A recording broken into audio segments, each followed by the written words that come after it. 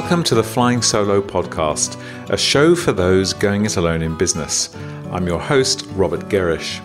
Flying Solo is an Australian online community and home to stacks of free resources, discussion forums, professional development tools, and a whole lot more.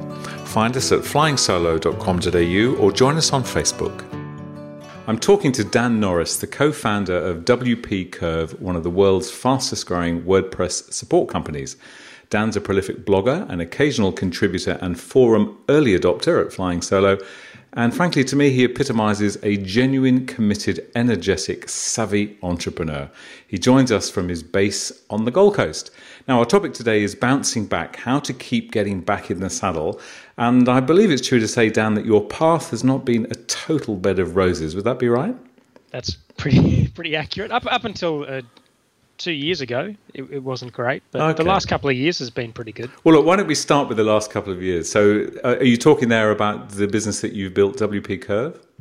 Yeah, there's a lot of things that happened in the last couple of years. I mean, I think in 2013, I'd pretty much I'd had every single thing I'd ever worked on fail, more or less. So that included lots of different random weird business ideas. It included an agency that I'd built for 7 years and never really turned it into anything significant in my mind. Mm-hmm. Never really able to earn anywhere near how much I could have earned or I was previously earning in my job. If that's the measure you use for success, then It wasn't a success. All right. And what just while you're on that, what sort of agency was that? Just building websites. Oh, okay. Gotcha. Yeah. Right. Actually, funnily enough, one of the very first things I did was do an ad for Flying Solo, and that would have been maybe 2008 or 9 or something. I think it's that. And no doubt we flooded you with hot leads. I did get a customer from that. I can't remember what it was, but I did. It was like the first time I ever got a customer from paid advertising. The first and last, probably. Probably, yeah. Yeah. Okay. All right. So we'll go back in time in a minute, but for a moment, let's have this snapshot of WP Curve. So we're saying there, the world's fastest growing WordPress support company. You run it with one partner, I believe, based in the US. Is that right?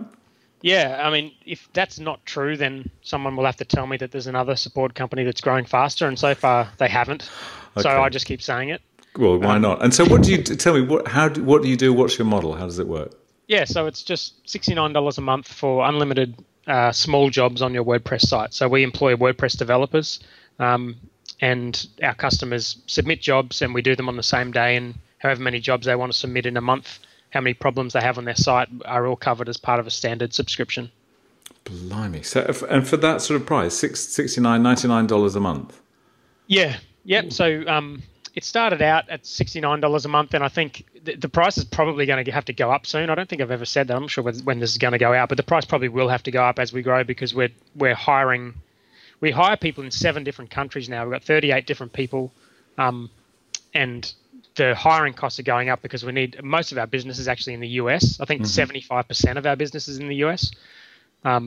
So at the moment it's $69, and depending on when you hear this interview, it might be $99 or a bit less. But, yeah. So look, it's interesting. A little earlier in the day, we popped a note onto our Facebook page just saying, hey, I'm speaking to Dan Norris. Anybody got any questions for him?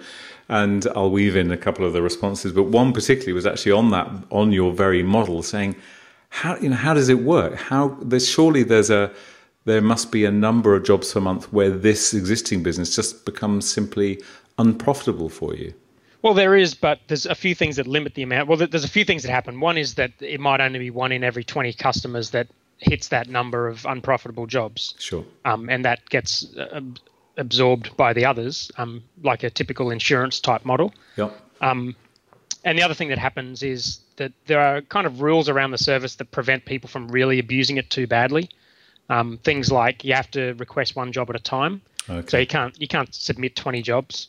It has to be for 1 website, which sort of means it's like unless you've got a really problematic website, it's not going to break 50 times in a month. No, you've got controls in place clearly. So, but when you start, I mean, this business is going well. That would be fair to say, wouldn't it? Well, compared to any business I've run, it's going very well. Okay, but I mean, all right. And there's a couple of things there, and then I'm going to move us on. So firstly, I'm intrigued. How did you end up with a partner in the US? What was that? How did that process come about, and how does it work? Yeah, well, I I started it. I was 2 weeks away from having to get a job, so I just started it out of pure desperation. And after a month or two, I had a bunch of, and I said I was doing 24/7 live support, but I have absolutely no idea how to do it. And after a couple of months, I got a comment on my blog from a guy who just moved to the US and asked if I'd ever considered taking on a co-founder. And I said, yes, I had, but I'd never successfully been able to do it. Right. And it was one of those things where like we both solved each other's problems really well. In that I needed someone in the US because I had needed to figure out how to build a business that was going to operate in the US time zone. Sure. He'd just moved there. He couldn't actually work in a job until his visa came through. So he had a couple of months free. He wanted to be an entrepreneur and had always wanted to be one, but just hadn't taken the leap for himself. And so he just said, I'll work for you for a couple of months. And I said yes, and immediately, the business just kind of took off. And after a couple of months, it was like we were just running this business together. Brilliant. And obviously it works. You've got a chemistry there that works between the two of you. Yeah, we've got we've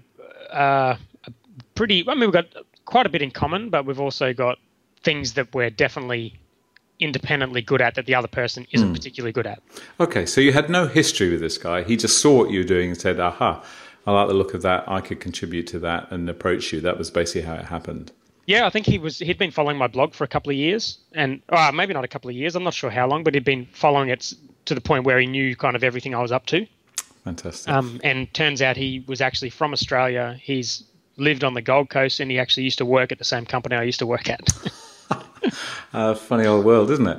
Okay, Yeah. so look, that business is going well, and from what you've said there, you started it really not necessarily knowing it was going to be a success, but seeing that or believing there was a demand out there, even though when you started it, you didn't necessarily have the skills to satisfy that demand.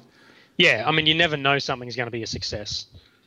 No, but no, I guess you don't. But I suppose some people listening might think, well, yeah, that's true, but if it is a success, I want to know that I can handle it. Whereas what you're saying is you actually started it really not necessarily that skilled in being a developer. But I suppose what you knew was that you had an unlimited sort of source of other developers. Is that the thinking?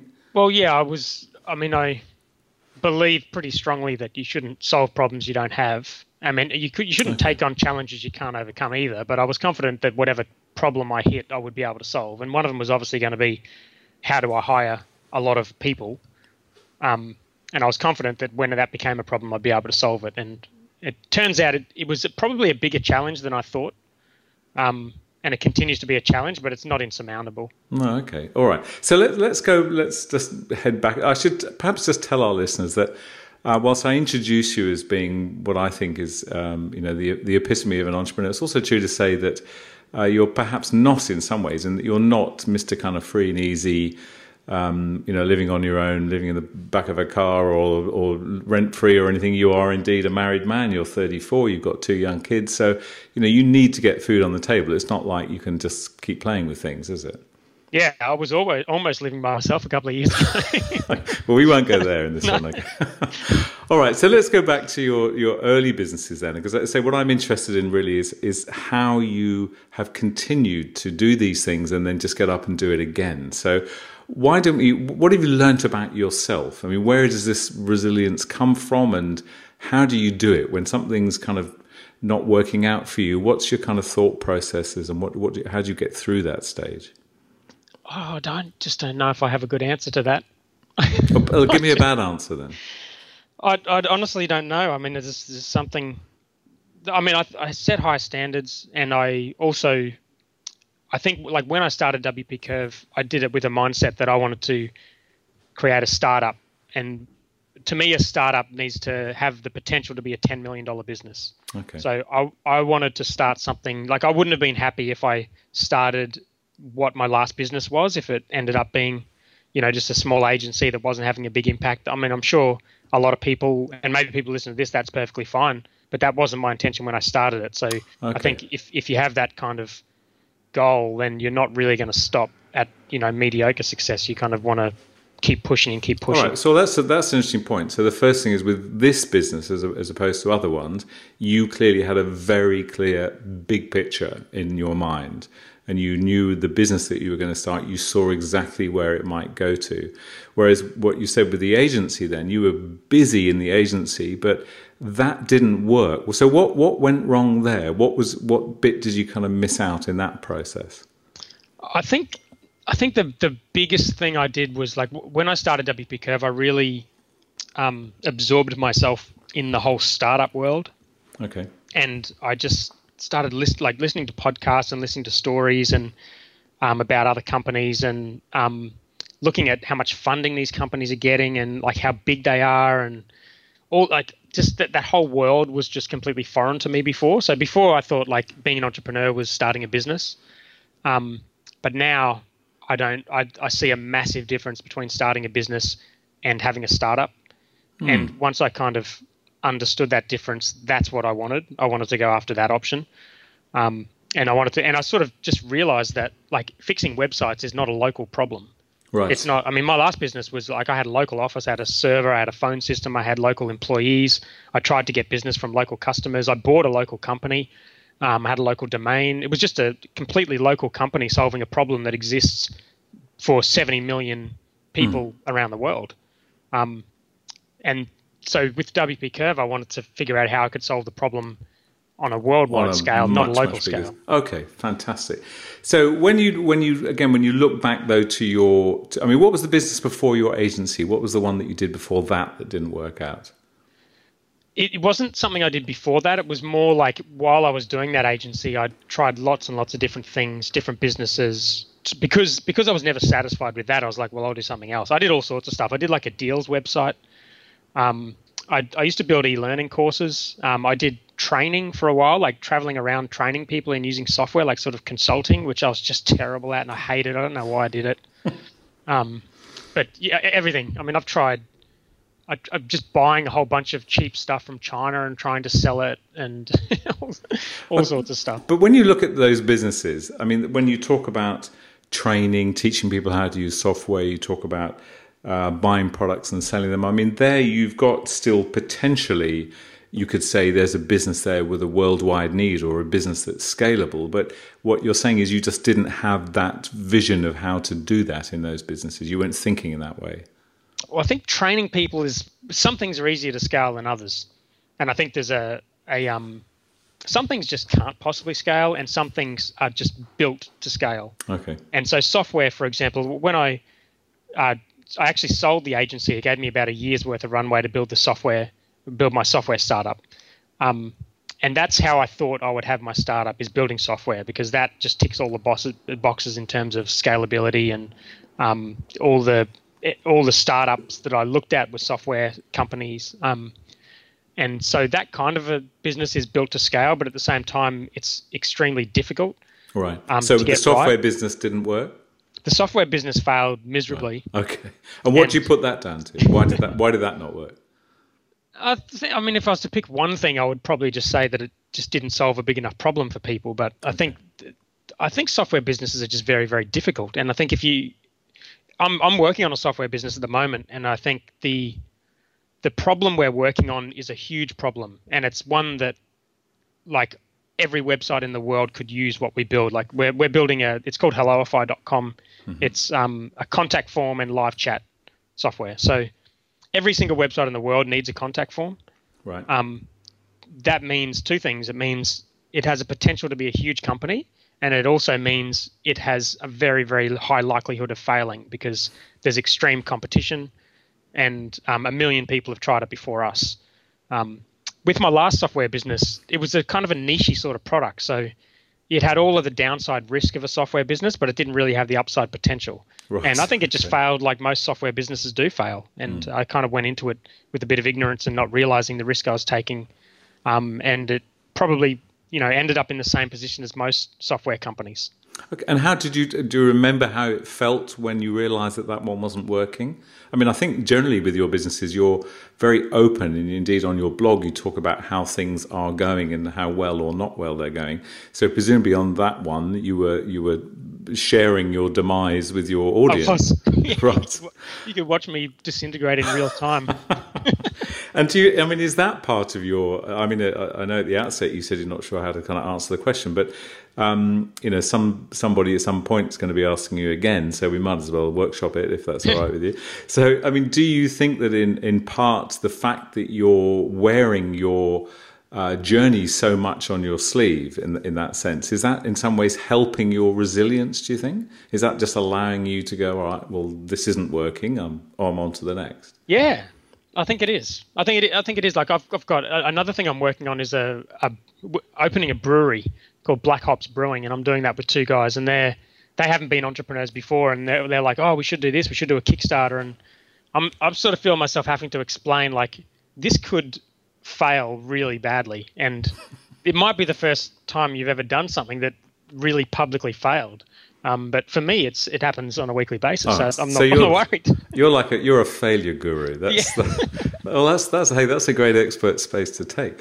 But so I read results of a survey recently that was I think the Productivity Commission ran it, and they talked to a number of startup failures, and the thing that came out of it was an incredible amount of good.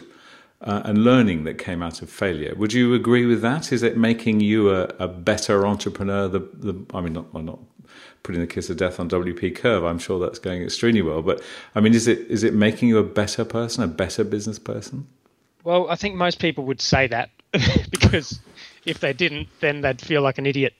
But I think I like the Peter Thiel's take on failure, which is that it's a tragedy always. And it's not really something to aspire to. And it's good if you can learn from it. It's better if you can avoid it. Yeah, okay. Yeah, well, that's a pretty good take on it. All right, so you talked about Helloify there. So that clearly then you're very much still a sort of portfolio business kind of guy. You've got WP Curve, which I would imagine would, kind of keep you busy mornings and afternoons. And yet you've got other businesses that you're doing as well. Now you're talking about a brewery. So you can't stop yourself by the sounds of it, can you? No, I'm writing another book as well, but I'm gonna leave it at that. I'm gonna just four projects, and that's it. That's it. 4 projects. So where's the number? Oh, I see. So where's that number 4 come from? You've just decided. Right, because I just took on 4 and I just said no more. Right. But knowing Dan the way you know Dan, is that likely to happen? I mean, we're only sort of in the first quarter of the year at the moment. Yeah, no, that is a 100% certainty. Is it? So your focus when you make a decision with yourself, you stick to it pretty accurately. Yeah. I think they're just all really interesting opportunities, and with a lot of potential things that I think I can add value in, and so that's kind of why I said yes to so many of them. But and they're all very different as well. And they're all sort of like with the live chat stuff, it's something that the WP Curve business can help, and vice versa. And the brewing stuff kind of solves a need that the other companies don't solve. Like WP Curve is a really interesting business. Like we've got 38 people, but I never see any of them. Right. I just kind of come into this office by myself. So it's that like community aspect of having a business, which I'm sure a lot of people in your community can relate to, in that if they're working for themselves or working from home, like that's a really big challenge. It's probably the biggest challenge you have if you're going to work for yourself, is that like staying part of the community and feeling. Yeah, I think being connected. But so how do you do it? How do you stay connected with those people? There's a massive kind of tools and services we can use. Do you use any? Yeah. What do you use? Yeah, we use everything. We put a post on our site the other week where we looked at all the different software we used, and it was about 35 different software programs. Wow. Okay. Not just for communicating, that's all of the stuff we use, but for the team we use a software called Slack, which is I guess similar to Skype but for Teams. Okay, like Yammer, similar to that. I mean, Slack is really, it's mainly just messaging. It's just kind of like a messaging app, but it is, I guess, kind of like Yammer, but Yammer's kind of scary. Right. Slack's it's like a consumer grade version of something like Yammer. Yeah. Okay. It's like like you pick up your phone and use Messenger or WhatsApp or something, or right. It's like that level of execution for, sharing documents and sharing images and having groups and messaging. And they're a tremendously successful company, really interesting. But yeah, so we use that, and we use Google Docs Sure. for processes and stuff like that, all the typical sort of things. We use Trello for project type things. We use Help Scout for support, or we have our own system as well. But it sounds like all this is on a blog post that you've recently written. Where would we find that? Yeah, just wpcurve.com/blog and just search for, I guess, tools, or I think 35 tools or something. It's a bit of a beast. And then read one of 500 articles you've written on the topic, I expect. All right, let's get. I want to get back into you again. So you mentioned Helloify. You mentioned there that this is a business. I think your wording was around the fact that this is a business going to have a lot of competition, and it could be a business that is a sort of an epic fail.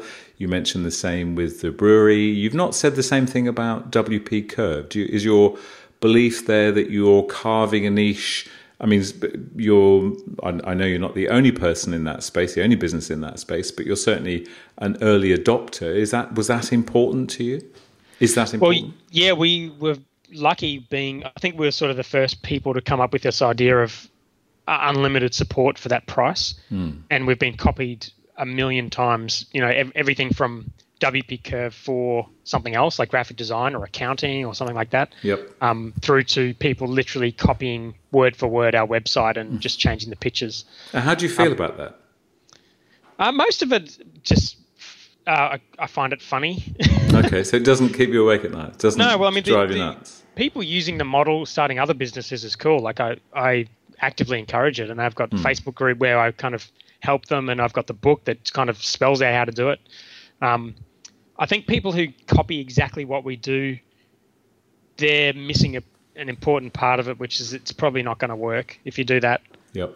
But then there's also big companies that have copied us. Like there's companies that have had $10 million in funding that have got big marketplaces full of developers who've copied our model word for word. And that's a little bit scary. But I don't know. I still feel fairly confident that like we've got a head start where we've just been like we know exactly the problems that they're going to run into. Yeah, yes, that's true. I guess one of the key things about you being there at the front is you're seeing them before other people see them. Yeah, and I think I wouldn't say we've solved all those problems yet, but I think we're making a lot of progress. Other people who start a business in that space probably don't even know what problems they're going to run into.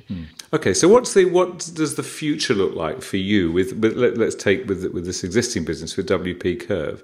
You're working as an entrepreneur. Entrepreneurs typically build, sell, and move on to the next thing. Is that on your radar, or what's your plan? I think there's probably two things we can do. We can either keep doing what we're doing, which I think will probably hit a ceiling in terms of the ability to manage the business, because we employ the guys mostly full time, and we have we got a team of 38 people, and if we double in the next year, we're talking about 80 people. There's going to be a point where that hits a bit of a ceiling, I think. But we'll probably be making quite good money, so I think that's one option, to do it that way. Or the other option is to make it a lot bigger and a lot more scalable, and let someone else have a go.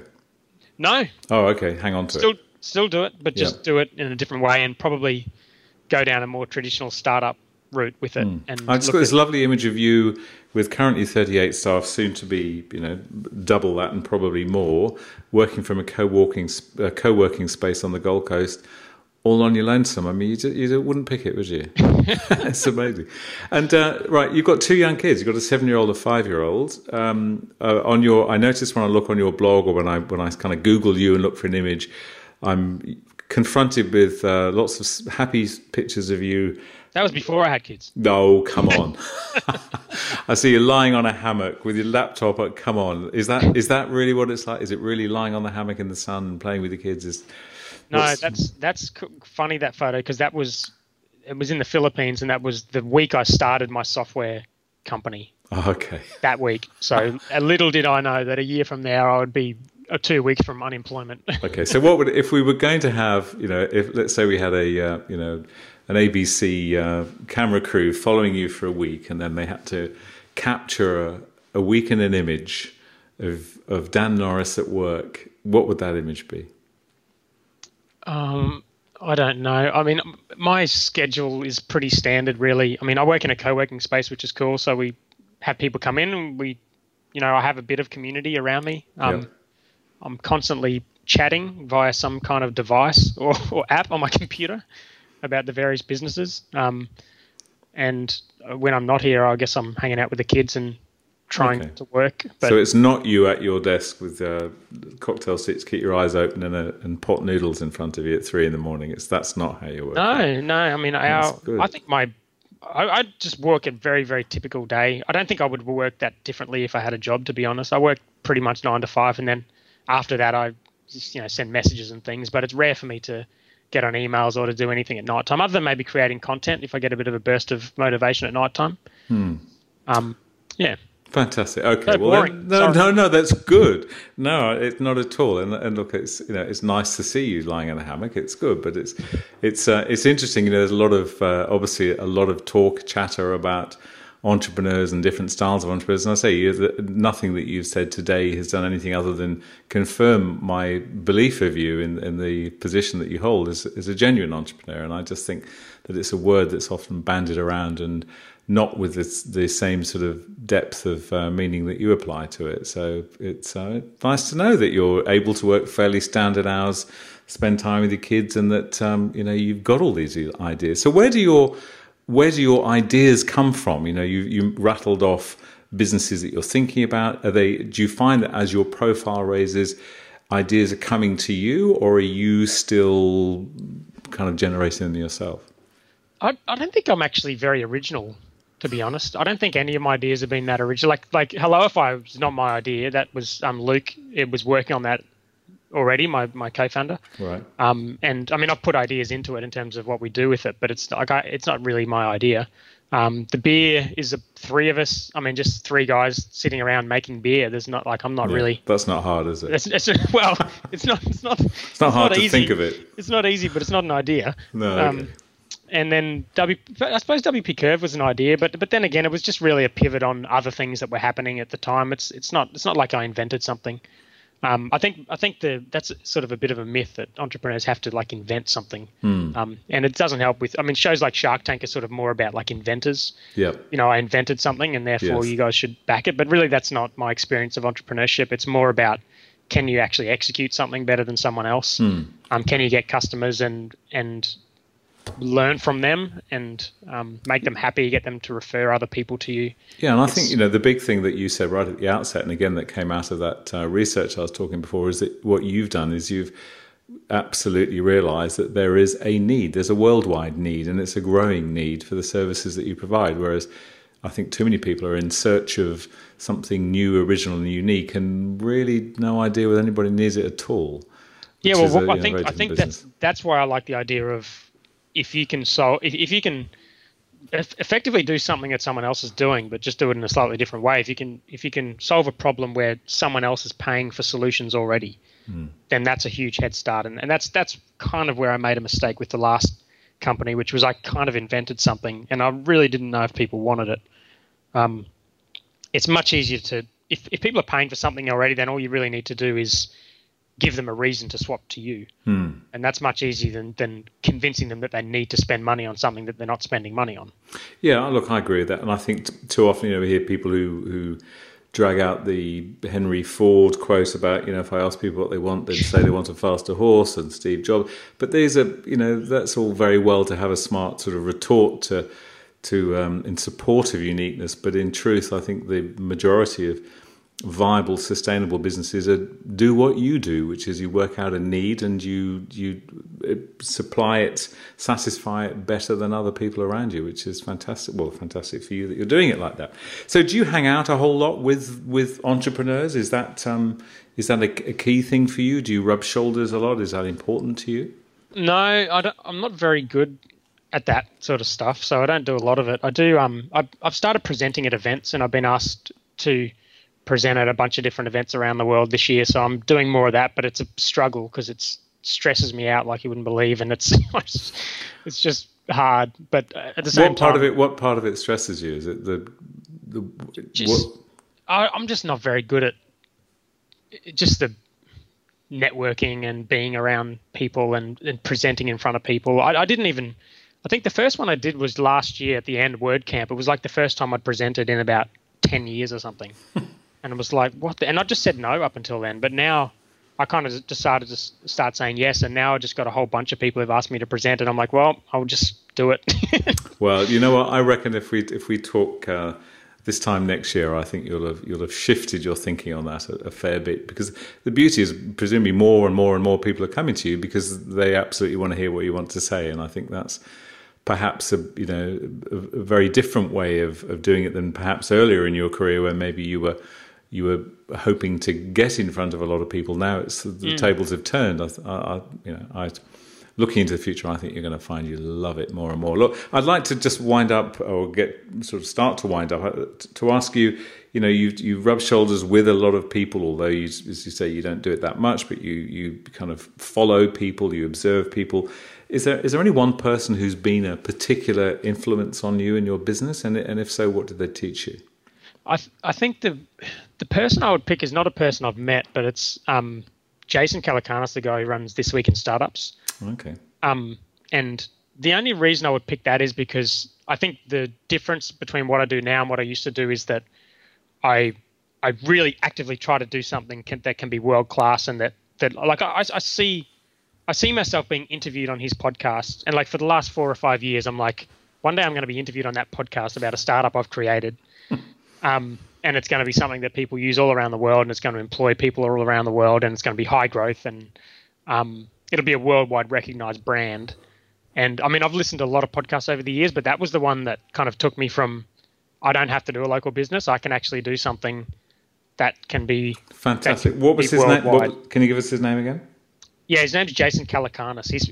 He's pretty funny. It's worth listening to the show. He's a big startups guy. He runs the biggest startup event in the world over in San Francisco. Okay, and has he had you on his podcast yet? No, I've been on there, but not. I've only just sort of rung in to kind of ask him a question. But I mean, the kind of guys he has on his podcast are guys like Chris Sacca, the guy from Basecamp, at least like huge like investor guys, and not really the sort of guys who are like sitting around a co-working space by themselves running a little WordPress support business.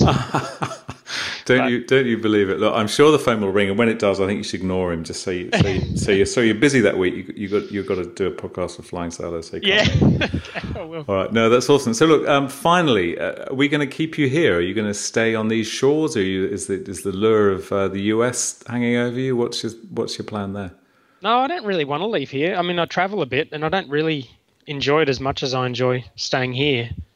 So I'm not sure. I mean, I think there's probably a reasonable chance that WPK is a US company, and most of the customers are in the US, and eventually if we build a team, it won't be here, it'll be in the US. So I think that's probably a chance, but I don't think I'll move there, no.